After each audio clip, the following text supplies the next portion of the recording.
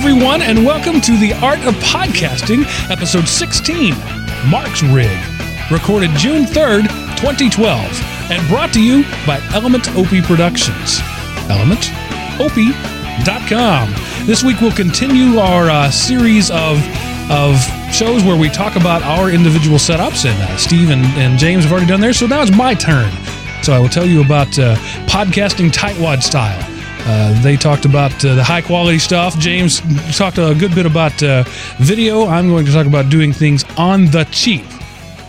Well, not as cheap as it used to be. These guys have made me spend money. And these guys are, of course, the venerable Steve Cherubino of howtopodcast.biz. Hiya, Steve. Hello, Mark. Good to be here. Happy to podcast this Sunday night. Good to have you back. And, of course, the brilliant one, the Professor James Messer of ProfessorMesser.com. Hiya, James. Didn't know you were talking about me for a second there. That's why I said your name. Threw me off. Yeah, well, that was good. I appreciate the clarification, although the difference of those two things going together is still messing my mind up. Hello, everyone. So nice to be here. Greetings and salutations. Good to be back. So this is a night of announcements. I'm assuming if the notes are still accurate, Steve has an announcement. I will let him go first. We're getting married. Oh, did I say that? I'm sorry, Steve. Oh. It was a surprise. He was supposed to stay it. You ruined the surprise. The news I wanted to bring was something that I actually had posted up on my site at podnuts.com, and in Podnuts Daily, episode number 350, I talked about it. And I just basically wanted to talk about it on this show, just in case anybody has heard this and was wondering if I'm still going to do this show or whatever. Anyway, the announcement is that I'm actually selling podnuts.com, selling my podcast network. And if you want to know the reasons why, you can go listen to Podnuts Daily episode number 350. It's like a 7-minute episode where I kind of go over everything. But the short story is I've been out of the computer repair field for quite a long time now, and that network revolves and has as its heart computer repair, and the shows are about computer repair. And I just, number one, I don't quite have, I'm not in the loop anymore where I could actually talk about the stuff and really feel like I'm part of the conversation. And number two, since I'm out of the loop, the passion has kind of gone from podcasting about computer repair. So that we talked about passion in earlier shows, and if like I said, and like we all said, if you're not passionate about it, you shouldn't do it. So that I'm trying to turn it over to somebody who has the passion and wants to continue the network, preferably somebody in the computer repair field who wants to just keep podcasting about that subject and keep it going. And just wanted to make that announcement real quick. Like I said, the details are over at the site. I'm still going to be doing two shows that I enjoy doing. It's Android App Addicts and Linux for the Rest of Us. And those are probably going to come off the network and be on their own separate sites. But I'm still going to be podcasting. I'm still definitely going to be doing this show because I love to talk about how to podcast. And that's basically it. So we'll just throw it out there. Most of you guys probably knew that already, but in case you didn't, I wanted to throw it out there. So we're not getting married. No, not this time. Sorry, James. Hey. I don't want to get in the middle of a jilted lovers fight here. Well, Steve, we appreciate your intellectual honesty there, and we look forward to you moving on to other stuff. Will you be looking to add other podcasts, or are you pretty much going to stick with those three and write them until they die? Which three? The three? You mean the three I'm continuing to do? Yes. Yeah, nah. I'm not quite going to ride them till they die, but I don't know. I'm going to keep, just like with the other shows, I'm going to keep doing them as long as I enjoy it. And, we'll ride them till they die, right into the ground. This is going to be awesome. Everybody should, every week, tune in to see what happens next. Exactly. The drama. But no, I'm going to keep doing those shows because I'm enjoying them, and who knows what will happen in the future. I don't have any plans to add any more shows at this point. I think you need to start another show, Podcasting from the Couch. Yeah, I'm starting to master that. If you guys don't know, my podcasting rig is very minimalized now. It's literally the Heil PR40 and a Focusrite 2i2, and that is it. And a laptop and a couch. I like it. The couch Well, is if you- probably the if most you important saw- part of that. There was a documentary done on Johnny Carson. I don't know if any of you guys saw that on PBS a couple of weeks ago. You can catch it on reruns. His desk was a couch and a coffee table. That was it. He didn't have a big formal setup. So you could be really on the road to greatness. Yeah, I'm definitely trying to start a trend here. We're working from the couch. I love it. You could get sponsorships from Lazy Boy and Nice. and Brilane. There you go. Brilane Homes or something like that. That would have been a funnier joke if I'd actually gone somewhere with it. No, it was good. I you know what? I should have told you guys this sooner. I didn't have any of those ideas. So Yeah, thank you. We could set you up on your path to. You could get one of those motorized lounge chairs. Have you seen those? Those are kind of cool. No, what do they do? Well, it's like just geeks who've hacked recliners into go-karts, and you can like drive them around and stuff. Sure. There you go. So that you could be like podcasting at 50 miles an hour from your lounge. You'd need. Well, Steve's in the sort of the central part of Florida. Pretty much everybody's riding around their golf carts anyway. It's true. I'll tell you where my parents live. It's called the Villages. There's literally a lane for golf carts in the streets. Oh, yeah. That's awesome. Yeah, you are in like retirement central, like the entire East Coast of New York and New Jersey. They all come down to Florida to retire. They do go to Florida, but I'm in Tampa. That's not a retirement city. No, that's nothing. Has nothing on South Florida. There's nothing on Naples and Lauderdale. I wonder why they do that. What is it that drives them from the far north to the far south? Because it's a little beautiful down here. A little here. bit of heat and a little bit of crazy. I think I figured it out actually is when you get older, you start to shrink. And when those old people drive, they can only see through that space between the steering wheel and the dashboard. And so they just follow the moon and it takes them south. And then when they hit the water, because that's all they can see. When they hit the water, they're like, okay, I guess this is where I go. I know, long way to go for a bad joke. I lived in Miami 10 years. We could do another podcast completely on stories of South Florida. This is true. Could you teach them to vote? There's a lot of crazy people here. Just teach them to vote. That would be nice. Get rid of the hanging chads. There's no more chads, but the stories are still there. Okay. Well, I have some big news myself. And this is something that it's fairly intensely private, and I haven't mentioned it, but the time has come that I just need to share that I am admitting to be openly gay. I'll be getting divorced in the near future. My wife couldn't handle my new lifestyle choices. She caught me wearing one of her bras the other day, and some people are believing you right now. Yeah, I'm sure that they are. Wearing bras does not make you gay, by the way. It just means you like to wear bras. Well, if you've seen my moobs, I could actually use a bra someday. This has had an awful turn all of a sudden. It's a serious announcement, and suddenly... On the previous show, I said that I was going to have a gender reassignment and that my name should henceforth be Martha. No, the actual news is that I'm sorry, I just saw the chat room. You're too redneck to be gay. Thank you, Jim, in the chat room for cutting through the BS right there. The truth is, I have a new job starting in a couple of weeks. I will be moving from the Dallas area, where I live now, to Atlanta, Georgia, or around that area. I will be leaving my job in the education arena and taking a job in healthcare. So big changes are afoot. I will be moving my family roughly 800 miles east and going from there. So as a result, podcasts will be disrupted. Certainly, permanently. Certainly 2 weeks from today, we will not be doing, that's Father's Day. We will not be doing a show because on Father's Day, I will be driving to Atlanta. My current job ends on Friday, June 15th. My new job begins on Monday, June 18th. So I have 48 hours to kiss my family, pack up, and get to Atlanta and start my new life.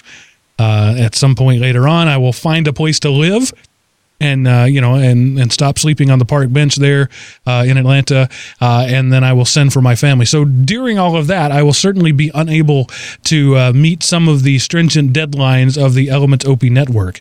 So just know that at some time, It's not acceptable, Mark. Mitch Man in the chat room says, well, that's better than being gay.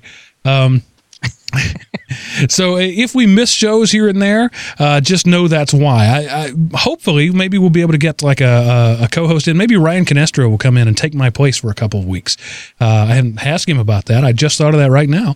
But probably what will really happen is we'll just pause. We'll probably miss a week or two here and there, and then come right back with our usual content. But just know that's what's going on. There's a lot of changes in my life, but I am committed to podcasting. I'm committed to Element OP. I enjoy doing it, and it is the thing that I wish to retire from at the end of my life. I don't want to. I want it to be my final career, if not my current career. You have to build up to that. You have to put in the hours and work your way up. And that's what I'm doing right now. I'm building experience. I'm building a network, and I am committed to continuing to do that as time goes on. And we told you before the podcast started, congratulations, and we extend those to you. And while you're living in the park, I'll be more than happy to come down and play chess with you. And that's just the kind of guy you are. You're willing to help a guy out by playing chess with him while he's sleeping in the park. A little something to do, pass the time. Actually, I do have a good friend in Atlanta who is the reason I got the job. He got the job for me. Essentially, it was all his inside lobbying. I'll be working closely with him, and he has offered me his spare bedroom in the time, so I at least have a roof over my head in the meantime. Nice. So I may be podcasting from his couch. Hey, it's the way to do it. So Steve will be podcasting from the Casa de Steve, and I will be podcasting as a squatter. It will be a new experience. I think we should change the name of this show to Podcasting from the Couch. I don't have room for a couch. We could move some of this stuff out. Put a couch over here. We'll get it all set up. I'll make the calls. I'll get rid of furniture. I've been meaning to set all of this on fire anyway. Well, that's a little drastic, setting it on fire.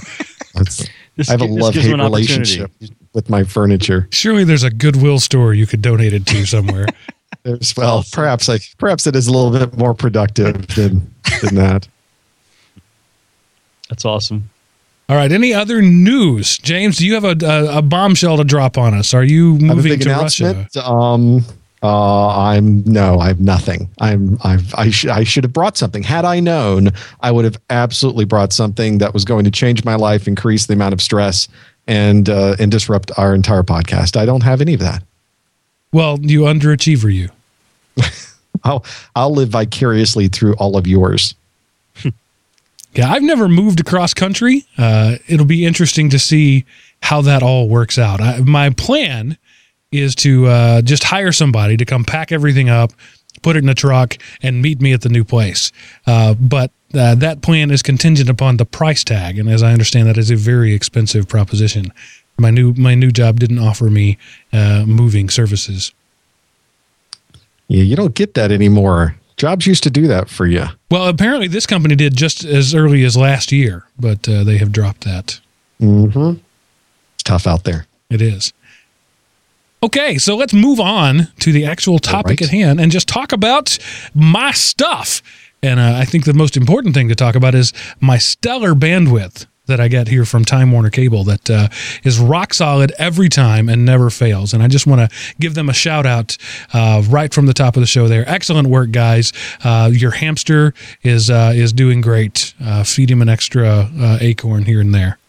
I'm not sure I heard the provider name again. Who was that again? That would be Time Warner Communications. Oh, okay. Thank you so much. Yes. And specifically, where is their bandwidth so good? What part?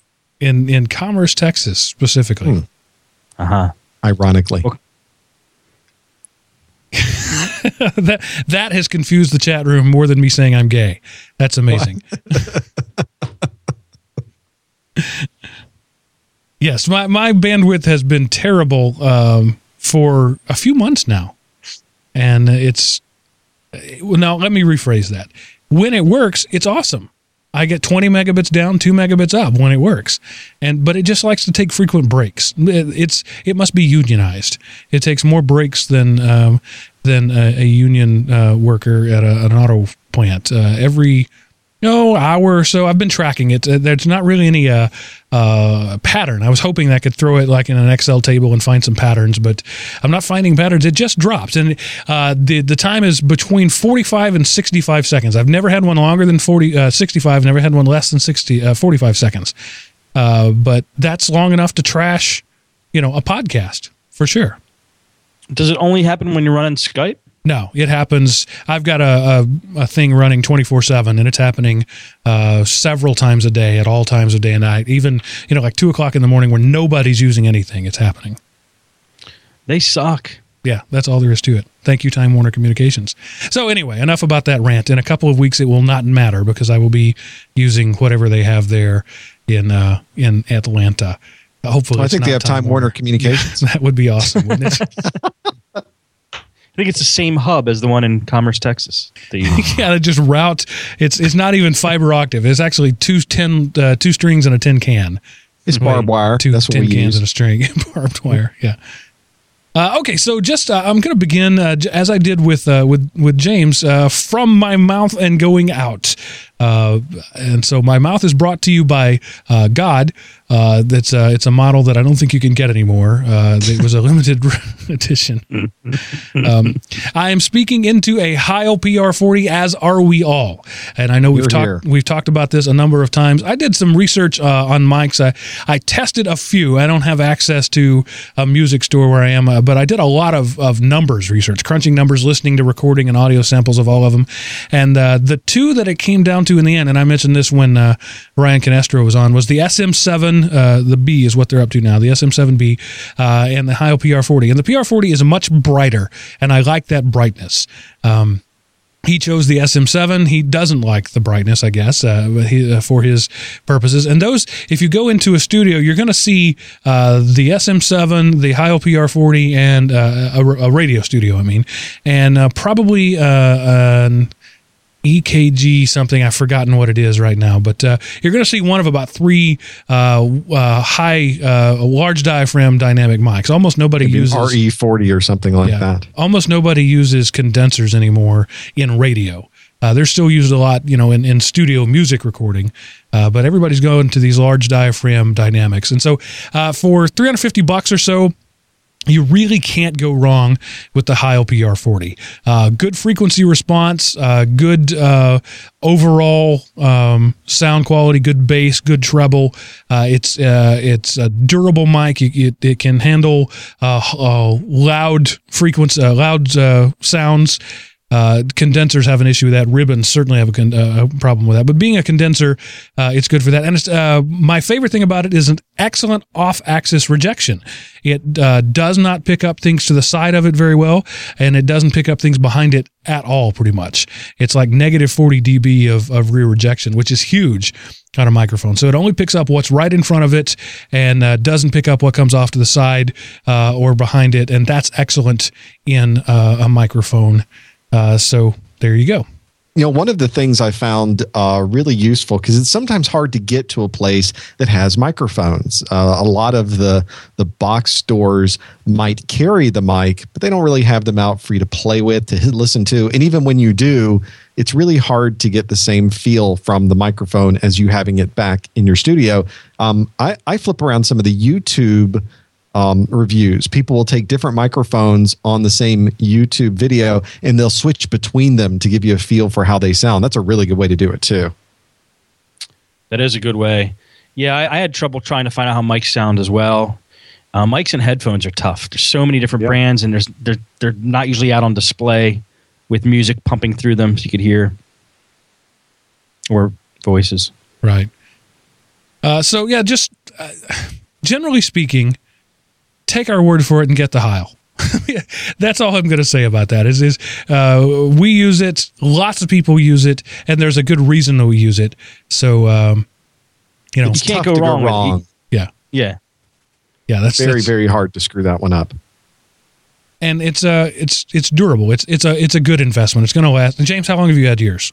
Gosh, 5 years, 6 years, something like that. Yeah, Steve, long time. Yours is a little newer than that, right? I think it's like 2 years old. Yeah, and there's, I mean, short of dropping it out a window, you're really not going to break it, so it's good. But the mic I used before I used the Heil was a cheapo mic that I really like for cheapo mics. It was the Audio-Technica M4000S, and I did a couple of hundred shows on that one before I moved up to the Heil PR40, and it was definitely a move up. There's no question about it. It was an upgrade moving to the Heil. But the Audio-Technica was a good mic, and it lasted a long time. It had a lot of the same features about this one I like. It had excellent off-axis rejection. It picked up what's right in front of the mic and not anything else.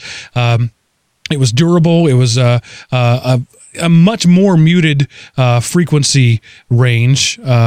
It doesn't have the crisp highs and the deep lows that a large diaphragm mic does, because it's just a standard mic.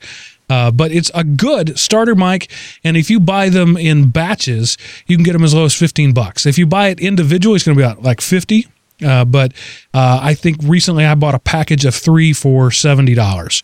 So Wow. what is that? $27 or something a piece. Nice. And they're not. I mean, you can get like 3 mics, 3 cables, and 3 stands for $100 at Musician's Friend or Sweetwater Music or something like that. So that's an excellent starting out mic. The Audio-Technica M4000S. What made you upgrade? I just thought it was time. There weren't any deficiencies in the mic. I just wanted to sound better, and the Heil is better. Yeah, same here. So you could do a whole career on it, but my goal is to sound professional. I want to sound indistinguishable from the people that you hear on, XM satellite radio or on your own local drive time radio. And in order to do that, you're going to have to step up. And the Heil PR40 is still an amateur mic. That's what it's considered. It's a ham radio mic, really. It's not a professional studio grade mic, but it's darn good. And it's the next step up. The Audio-Technica is $30. The Heil is $300, and the next step up is $3,000. I mean, that's just kind of the way it goes. You add a zero every time. Yeah. Is it not considered a pro mic? I think Bob Heil would tell you it's considered a pro mic. Yeah. Yes. Now, he has some very, very good mics for amateur radio as well. I have one of his amateur radio mics, and they have a different kind of pinout because you've got the send and receive that you can use. That's either on the mic itself as a button or something that you have like a pedal on the floor that you use to transmit. And those amateur radio mics, which I had around here somewhere, I have to grab one while we've been talking. I see it's in my background right now, up on top of an equalizer. It's got a different sound to it because it's optimized for the types of frequencies you would have over amateur radio. But he's obviously, Bob Heil's been in the business with concerts and recording for a very, very, very long time, and I like what he's done with the PR40. Yeah, and Heil knows mics. I mean, that's his thing. So he doesn't do. I mean, he does lots of other stuff, but the thing that he's hung his hat on is mics. So yeah, I mean, I didn't mean to denigrate the mic, but it is often considered an amateur mic among professional recorders, not so much among professional radio guys. What are you showing us there, James? That is the Heil amateur radio. I forget which model this one is of his, but it has switches on the top, so you can switch between different types of sound coming out of there, whether you're talking over a distance type communication or something that's closer in, because there's a different way to use it. It's even got a button on the top of it for sending and receiving. Wow. Oh, so like a Morse code button? No, just for enabling the voice on the microphone, because on amateur radio, it's not like this where the mic's always hot. You have to key it down to speak. Interesting. I don't know much about that world at all. Living in Florida and being without telephones during a storm, you tend to get involved. Okay, and so moving from my microphone, I have it mounted on a very expensive shock mount that I bought for just a few dollars recently, and it's not bad. It's not awesome, but it's not bad. It's better than just having it right in. I don't even remember the brand of it. It was I did an Amazon, elementop.com/Amazon search for large diaphragm shock mount and bought the cheapest one. It was $30, I think.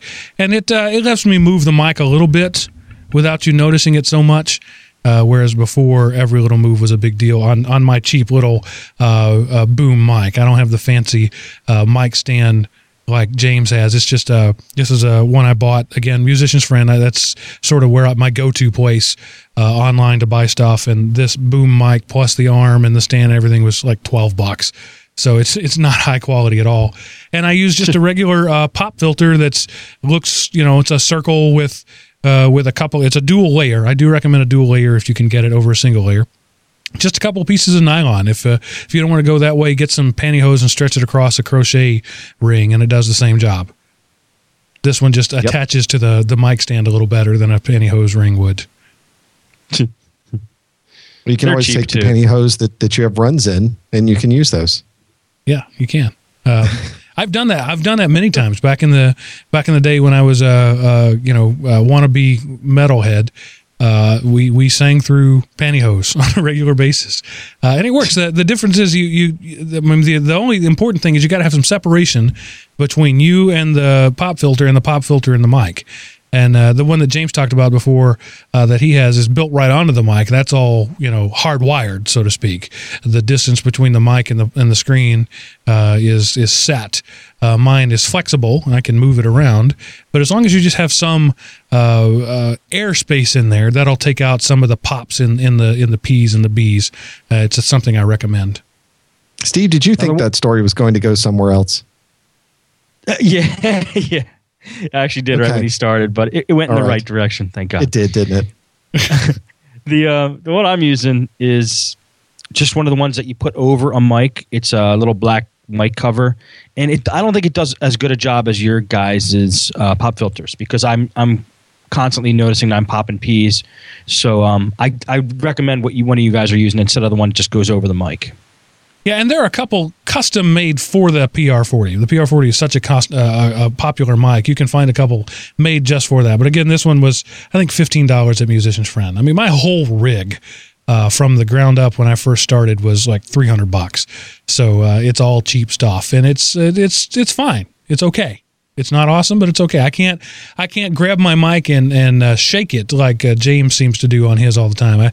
I get comments sometimes from people who watch the live video. It's like, I'm just going to tie James's hands to his legs and see if he can talk. Yeah, can't do it. Have to move. Because it's never in the right place. This is better. No, now here. No, this is better over here. No, that's not good. No, let's move it like this. Yeah, and he's got a great rig that'll let him do that. He moves it around a lot. That's why I have to. There's no choice. Yeah, and if you ever watch Leo Laporte, when he's in his office set, he's got several different sets, but when he's in the office set, he has pretty much the same rig that James has with the articulated arm, and he moves that thing around all the time. It's like his ADD comes out, but when he's on his talk show set or the living room set, he doesn't have that option.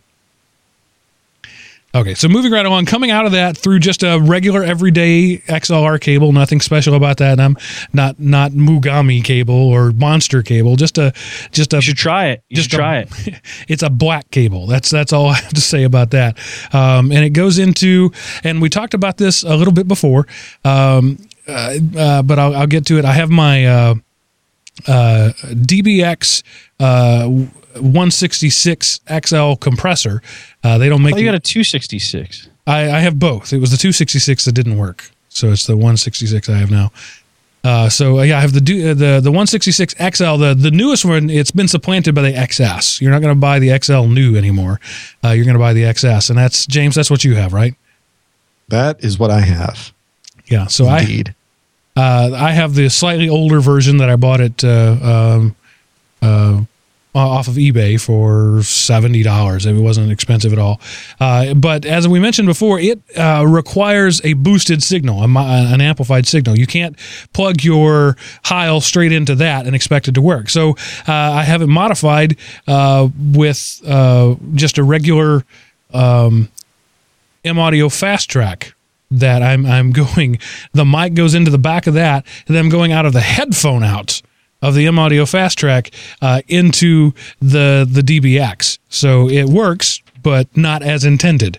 So it's as far as the Fast Track is concerned, it's got a mic in and a headphone out, but I'm actually using a cable, a balanced quarter-inch cable going from the headphone out to the input on the thing, and it suckered me because the DBX has an XLR, the 3-chrom microphone input on it, so I thought that would do it. But even though it's got a mic connection, it's not looking for a mic signal. It's looking for a line signal. I'm going to. You're using the Fast Track. You're using the Fast Track as a preamp. Right. I'm going to see if I can mess things up by plugging in a portable thing. And you can see my setup there. So there's there's the Fast Track. Nothing special about that. It's one of the old models. So I've got the XLR cable going in, and then just a headphone jack going out. So that looks like one of the newer models of the Fast Track. It's I don't remember what it is. It's not the newest one. It's not the latest one, but it's not the oldest one either. And then the DBX is sitting under it. I'm having to do everything in reverse because for some reason Google Hangout likes to change everything. And so there's my setup there. Just very simple. Nothing really exciting about that, but it was just sort of the way I had to do it to make things work. And then out of the XLR, which the DBX, which we've talked about before, is a compressor and a limiter and a gate. And my two favorite things about it, my first favorite is the gate. So I can make some noises like, let me snap my fingers. I don't hear anything. You didn't hear that. But when I talk, you hear it. So the gate sets up a threshold below which no sound comes out. And so that way, that gives me the ability to move off mic and clear my throat if I need to, or take a sip of water, and you never hear that. And not only that, but you don't hear the ambient noise. You don't hear the air conditioner in the corner. You don't hear when my kids bump into the wall behind me, because that's all gated when James is talking and I'm not, or when Steve's talking and I'm not. When I'm talking, you depend on that off-axis rejection I mentioned earlier of the mic to not pick up that stuff. So that, the gate for when you're not talking and a good mic for when you are talking. And I've got my such a smooth gate. Sorry, James, go ahead. To kind of speak of the same way, I've got my keyboard right underneath my microphone, and when I'm not talking, you don't hear anything with the clickety-click. It's really nice. And it's such a smooth gate. I mean, I've heard gates, or people try to gate their shows with software, and it's very choppy, and you can notice it. The DBX does a great job of, you don't even know that it's working. It's just silent when you're not talking and smooth when you are. So, and it almost has too many settings on it. You can really configure it perfectly. It's something you have to dial in, because if I take my threshold up, it's going to cut off the beginnings and ends of words. And if there's a gate, there's three settings. There's a threshold, which is the volume level at which it is activated or not. There's the opening speed, the speed at which it opens when it first detects something above that threshold, and then how long it stays open, the closing speed. You have to dial those in and play with it, because it might be perfect when you first start out, but cutting off the ends of words. So you dial it back a little bit. But the manual gives you some pretty good settings to start with, and then you tweak it from there based on your voice and your setup. And once you get it, rip off the knobs. Stop piddling with it once you find what works. For your voice, I loved my setup in the fact that when I had 3 guests on the show, they each were running through a channel of the DBX. And I would adjust each person's noise gate accordingly, depending on how much Skype noise I was getting. And it just did a great job. I mean, you just turn the threshold up a little bit, and then somebody will be completely silent when they're not talking. Whereas if they were all going through one channel, or if you didn't have the DBX, you'd be hearing noise all the time. And they're so cheap, you could get like 2 of them and have 4 channels of gating and compression. Right, and it works 2 different ways. It can work as a stereo device where one set of knobs works 2 different inputs, or you can have it separate. Basically, it works as 2 different gates in one box. And then the other thing it does, other than gating, is compression. And we've talked about compression extensively, and I think we're actually going to do a whole show on compression. Compression is so complex that we could easily spend an hour talking about just compression. I don't know how exciting that would be.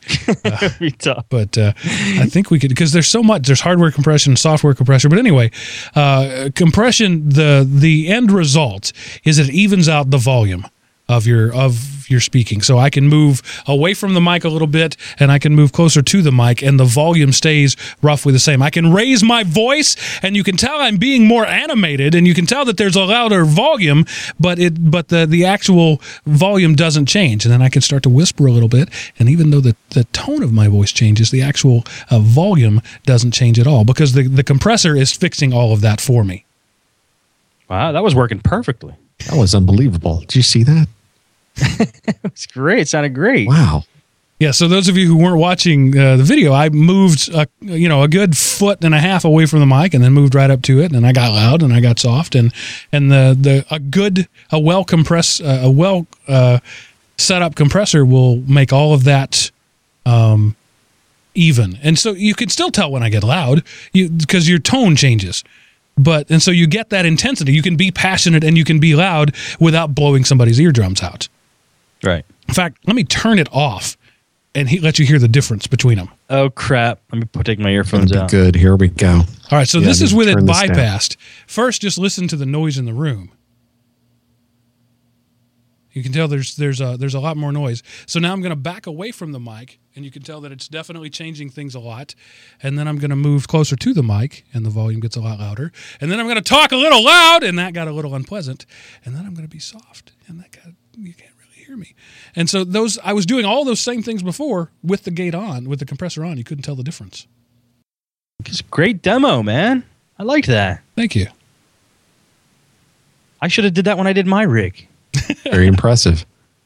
Well, there we go. That's what a compressor gets you. And also that rich, that radio sound is compression. You can't really define what it is, but it amplifies not just the overall tone, but the harmonics within the voice.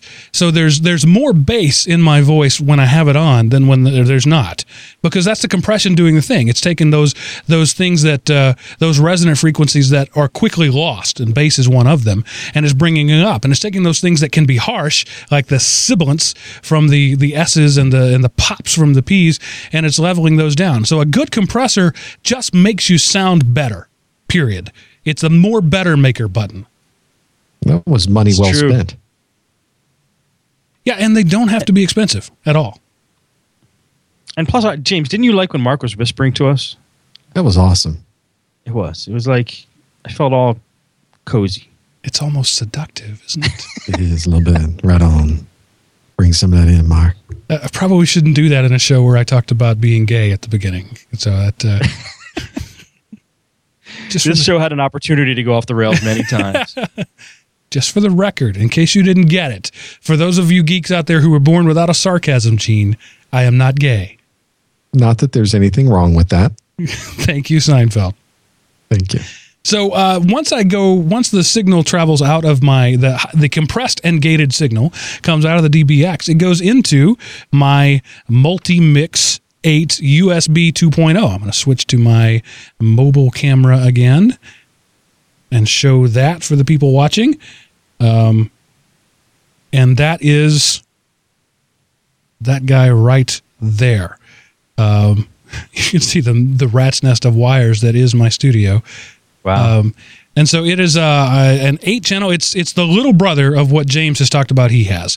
It's got 8 individual channels plus stereo channels. So technically 10 channels, they call it. And you're filling it up. Yes, I've got it all filled up because I'm using my voice, up to 4 Skype channels. I have, when I jack my laptop in to play voicemails, things like that. So I actually have 2 half channels open. I could go left and a right on 2 other channels if I wanted to. I'm having a hard time getting that to where it's not blurry with the lighting and everything in here. But once that's done, it goes over here via USB to a little Dell Inspiron laptop. Nothing special about this laptop at all. In fact, it was a giveaway that I got from a company by mentioning their name on the air. Nice. Are you serious? Yeah, it was. When I went to China with All America team, I played with my Flexo Light ping pong paddle, which everybody knows is just a little white eye. No, CDI. I'll say them again. CDI Refurbs, a company. When I did a trade show, I said, if you give me a laptop, I will put a banner up, and they did. So this is not an expensive laptop. This is a $400 or $500 at the most laptop. It's got a couple of gigs of RAM and like a 300 gig hard drive, and it's a Core i3 processor. But you can see there that's running Audacity, which is the software that I use to record and edit the show. I'm trying to pan in with everything backwards, and it's not going well for me. I see your waveform. Now where's my waveform? Yeah, well, there it is. There it goes. I just wanted to see my waveform. That's the only reason I talked just now. Very nice. It looks like a horse race. It kind of does, doesn't it?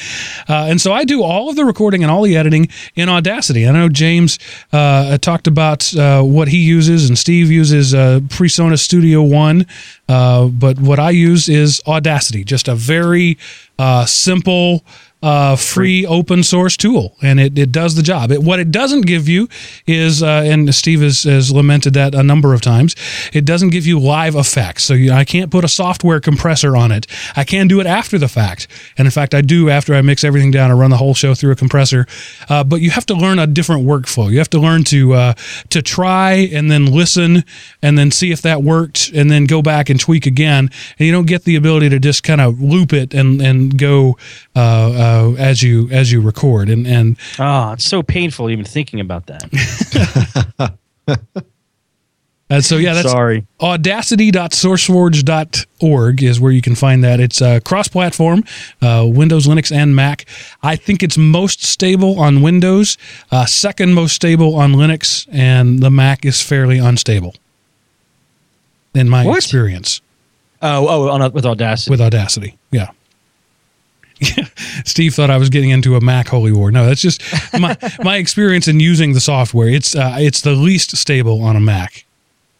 I agree. On Windows, it's so solid. I even use it for a bunch of things still. It's a great program, especially for starting out. You can't beat it. And as you saw there when I had the video pointed at it, everything comes in on its own separate track, courtesy of the USB mixer. It sends everything out its own channel. Now, as James has talked about, he does everything stereo. He's got one track going in, and it's a one stereo track. But we've talked about this before. I like to do multi-tracking as much as possible, so I send everything out on 8 separate tracks, and then edit it from there. And Reteo in the chat room has a shout out to Jack that lets you do live editing and effects in Linux. Jack is awesome. I wish it was Windows based. So that's all I'll say about that. It's also steep learning curve. Yeah, that's what kind of turned me off about it a little bit.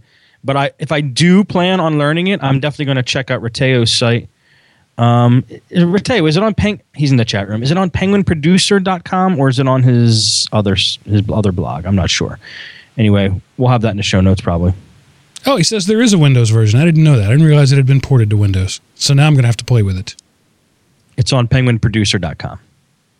That's a good podcast. If you're into, and they don't just do audio stuff. They do audio, video, still editing. So if you're into Linux, it's all about Linux. If you're into creating product in Linux, check out the Penguin Producer podcast. Okay, so moving on. We're running a little long. You'll notice here that when I'm switching my cameras, I have to actually show you the wizard behind the curtain there because I'm doing a screen capture in Google Hangout. I'll talk about that in a little bit. I don't have the fancy buttons like James does to press it. But the next thing I want to talk about is my headphone amplifier. And what the headphone amplifier does, that guy right there, is it takes, in this case, it's a 4-channel. So it takes the monitor signal, the headphone out of my mixer, and sends it to up to 4 locations. Now, when I have other people in here, I can do that. But what I'm doing right now is one is my headphones. That's the one on the right of your screen. The other 2, one goes to the Ustream, or Justin TV in this case. That's how you're listening to me right now. And the other one goes to that little box right beside it there, my Zoom H1 handy recorder that I use for backup recording. So you're just using it as a mixer. Yep, it's just a simple way to send signal to a couple of places. Gotcha. It works fairly well. And it's the one that I have is the Rolls. It's like $40, but there's any number of them out there. You can get from 2 channels to 16 channels if you want. But mine is just a very simple guy, and that's how I do the streaming. And we're gonna move back here to my laptop that I do all my notes on, and also nice laptop. It's the Republic of Gamers, Asus Republic of Gamers laptops.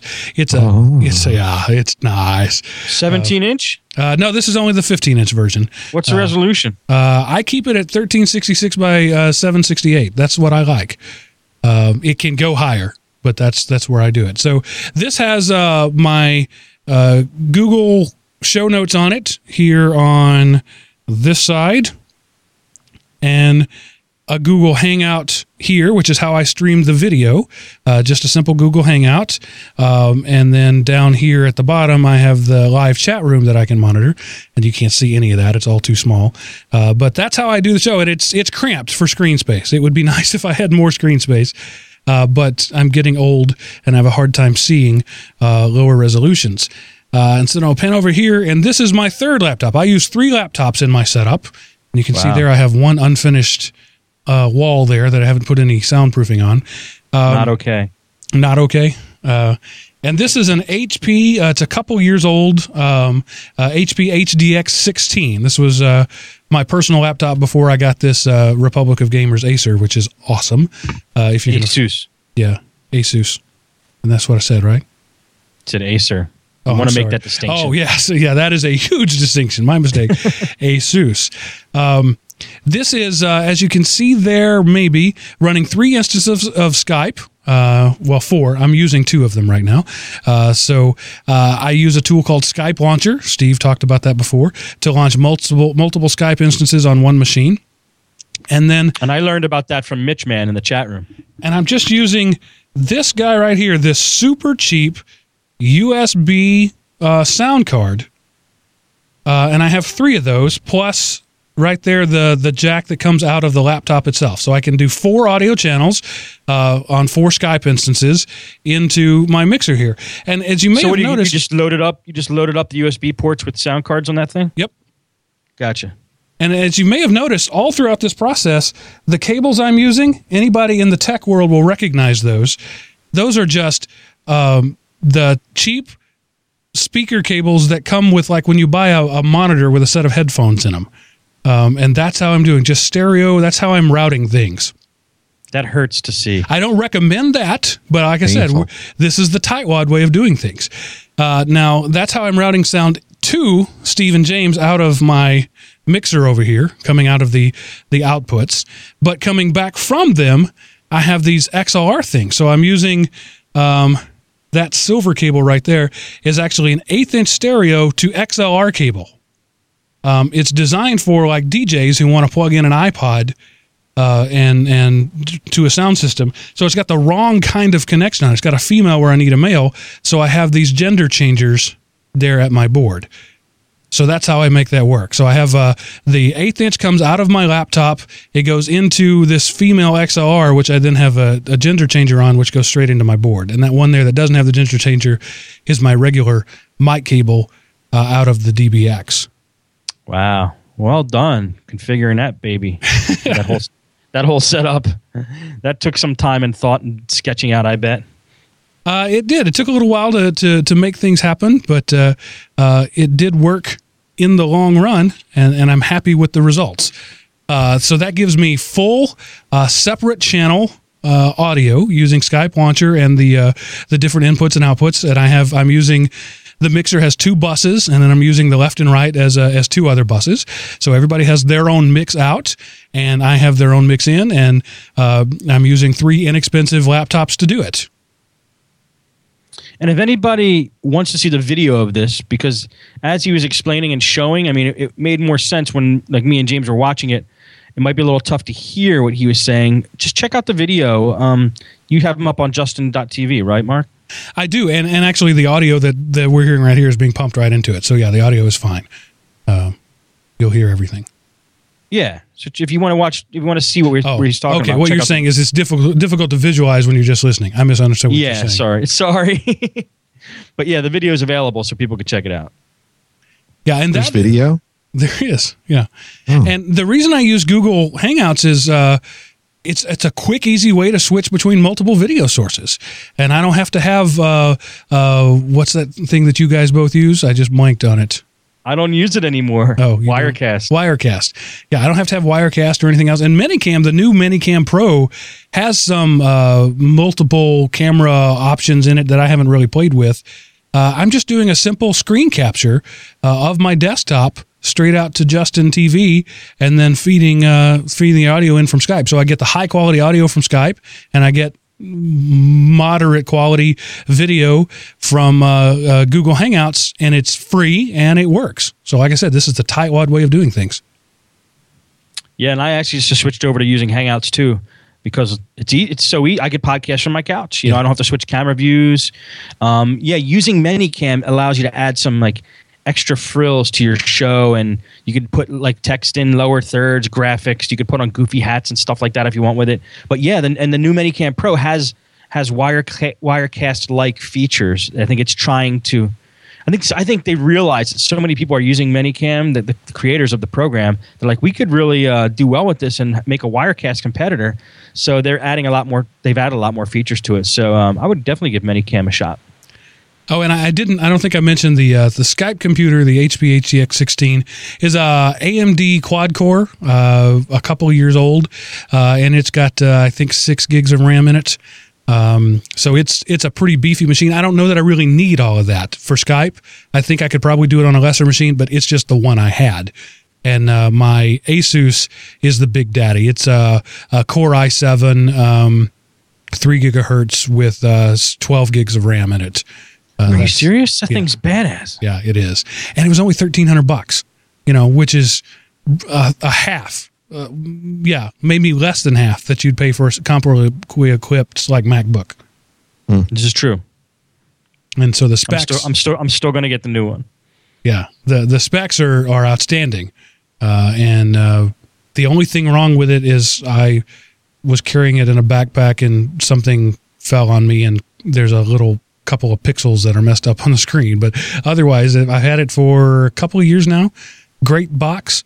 As far as laptops go, on the expensive side, but $1,300 for these specs, not bad at all. It never gets hot.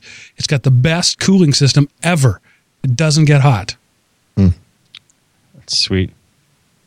All right. Anything else about that? That's my. I think I listed all the software I use and all the video. All the computers. Did I leave anything out? Oh, my headphones. James did like a sonnet about headphones, how I love thee, let me count the ways.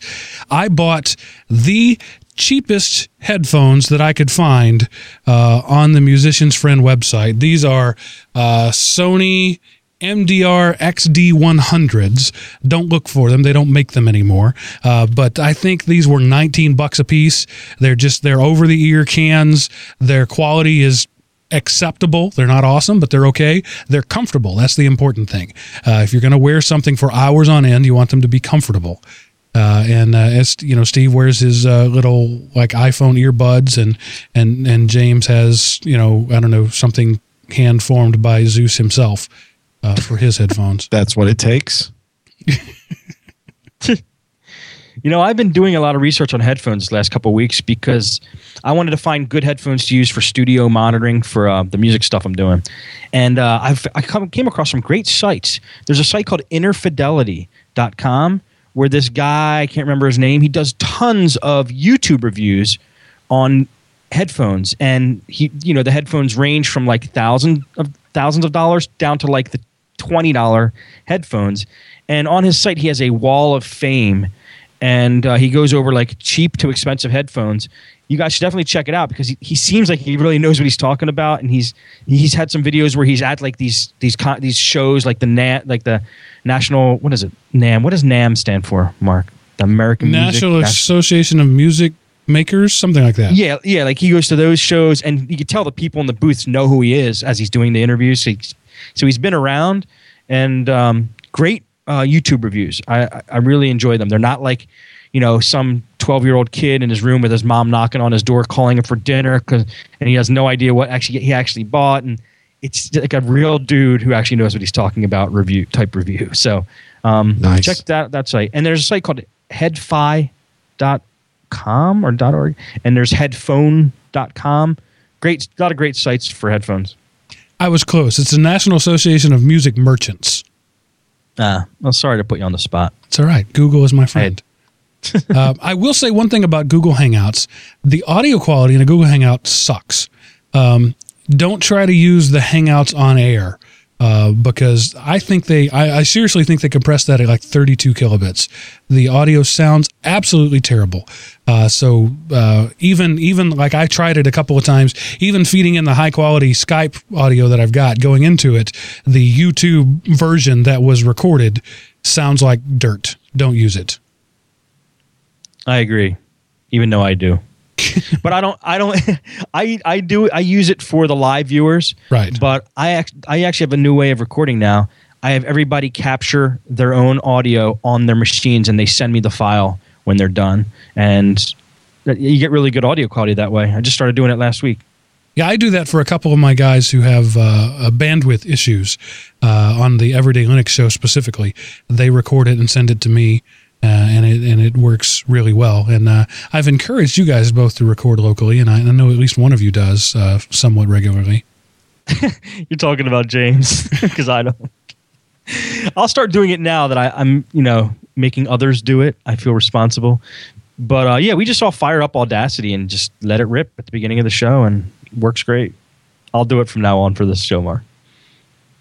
Yeah, the downside of that is you don't get any of the compression or anything. You have to do that all in software after. But particularly in a situation where Seth on the Everyday Linux show is incomprehensible live. Entire chunks of sentences are gone because his bandwidth is so poor.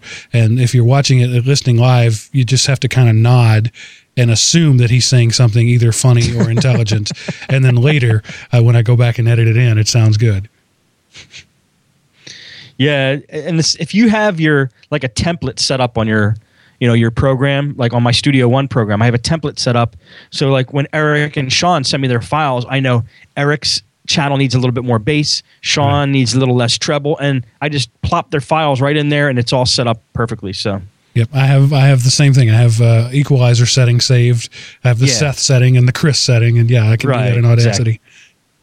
So that's pretty much my setup. It's very bare bones. It's the cheapest way to do things. Well, not the cheapest. I could use cheaper computers.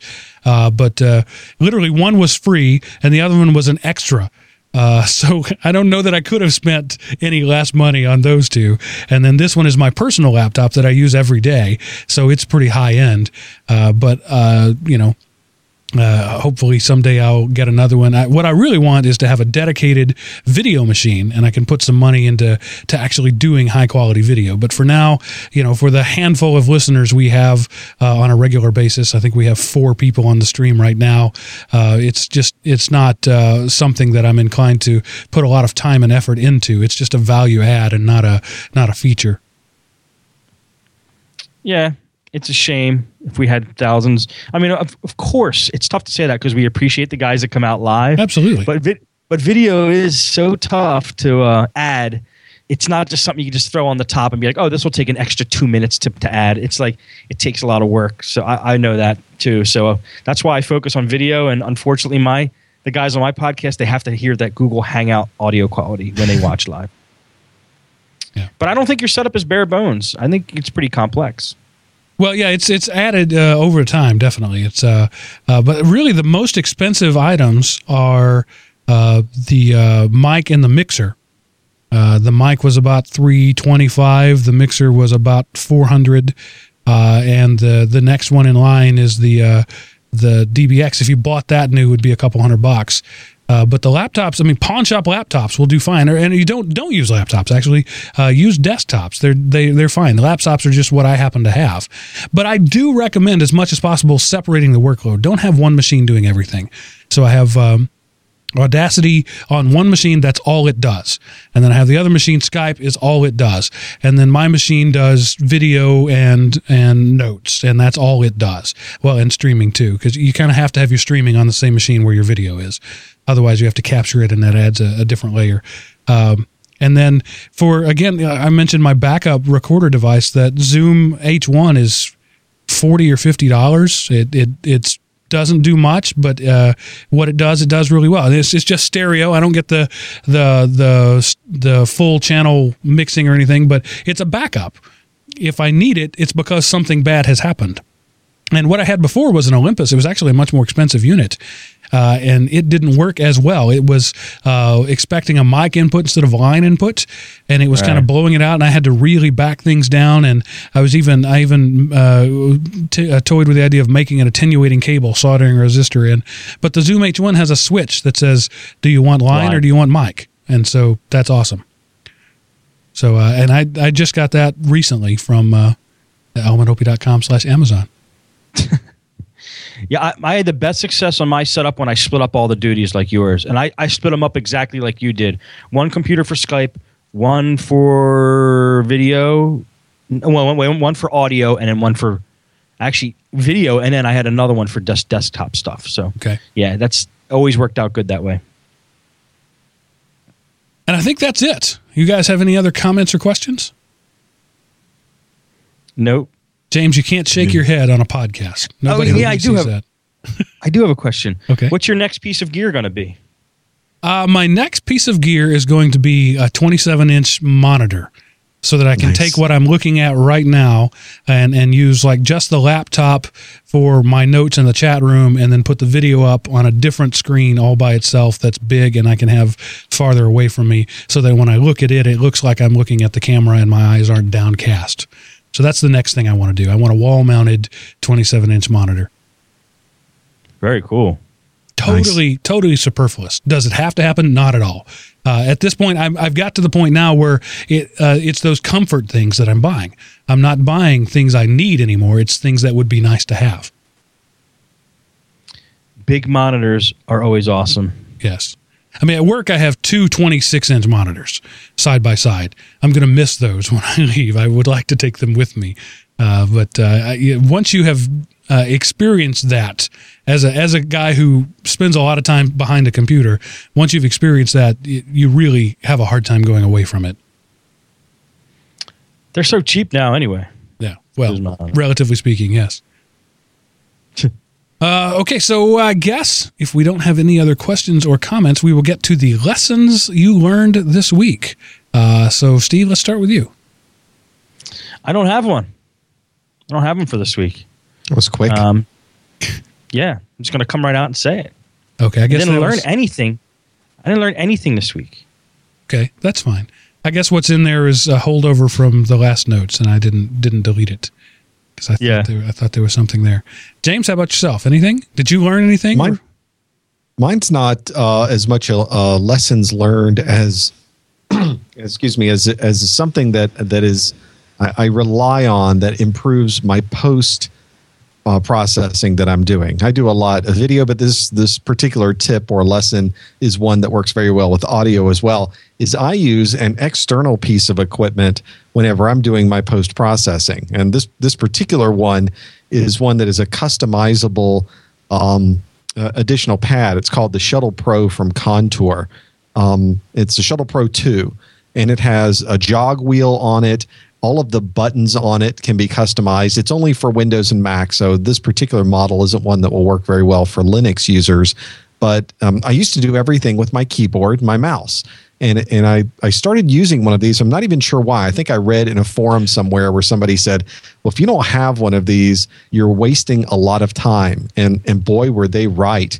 because once you configure this specifically how you like to work, every single one of these buttons is customizable.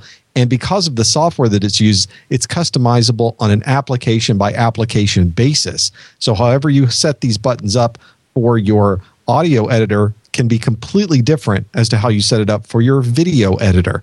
And with the jog wheel and the additional buttons on the side, I get to a point now where I don't even touch my keyboard when I'm doing post at all. I use my mouse and I use this additional pad, and that's it. And it's remarkable how fast it goes. So if you find yourself spending a lot of time in post-production, that's a little tip that might speed things up for you. And what was the cost on that? I think retail price on their website is I think $80, $89, something like that. Wow, that's it? And that's it for that particular model. And I see other places like buy.com and Office Depot for $75.95. You can probably get it better, much better, I would say, at elementop.com/Amazon. Thank you. James, do you think that would work well? Because you do video with that. Do you think that would work well just for audio production too? It'll work for anything because the jog wheel and the shuttle that's on there is completely customizable. The applications that are in here, let me see if I can pull this up on my video, but the list of applications that's on here goes down the screen farther than I'm able to even display. Oh, so it's got preset things that it works with. Presets are in here as well. So all I did was choose the application that I'm using and I'm done. But it's got in here other audio and other Steinberg Cubase XX is in here. eMagic Logix is in here. And others. So if you're working in any of the Adobe apps, Sound Booth, those are all in here. So, and you can download them from the website too. There's others that they'll set up and you can download. I customized mine for the video editing software because there's certain things I'm always doing. So I didn't need some of their buttons and I needed extras on mine, a couple mouse clicks, and it's configured and you're done. That's awesome. Yeah, I like that. Mark, I do have a lessons learned I just thought of. Very good. Did I ever talk on this show about clearing up words you don't understand? I don't think so. Did I ever use that as one? This is a great tip for learning anything, and I think it's one of the ways I was able to learn just different things in my life so quick, and I only realized this about, 10 years ago I learned this rule. And that is when you're studying something or reading something online or trying to figure out how to do something, if you come across a term, a word you don't understand in what you're reading, get it cleared up before you continue, because it will hang you up, and it has other manifestations when you go over words you don't understand. Like, do you ever fall asleep when you're reading something, or suddenly just get tired when you're reading something? It's usually not because what you're reading is boring. It's because you read something you did not understand and went past that term. That causes that reaction. So if you want to speed up your learning, this is one of the best tips I can give anybody. Clear up words you don't understand. I use Google so much for this. If I don't have a dictionary nearby, which I usually don't, I just type define and then whatever word I don't understand, and Google will pull up like a dictionary. On the top list will be like a dictionary definition.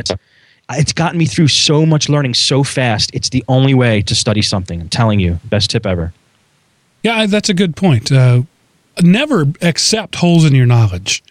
Always fill in what you don't know, because you can't get the context of what you're reading if you don't understand what you're reading. So yeah, good tips. It's true.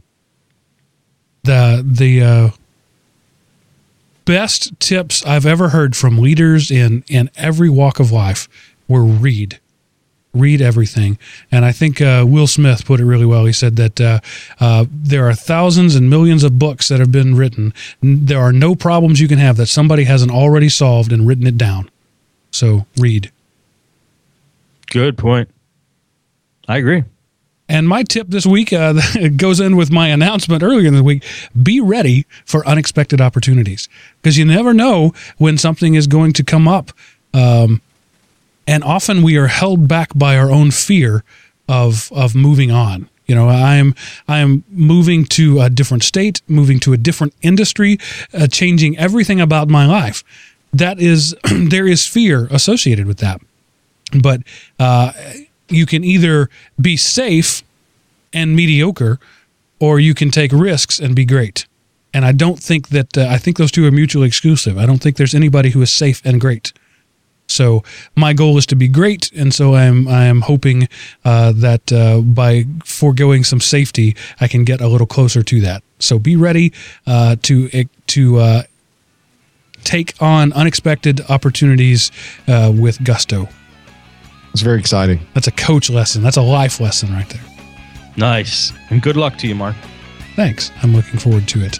I'm also scared out of my pants. But hey, you know, when I was 19 and just worried about me, it wasn't a big deal. But I'm dragging 4 people with me, and that changes things.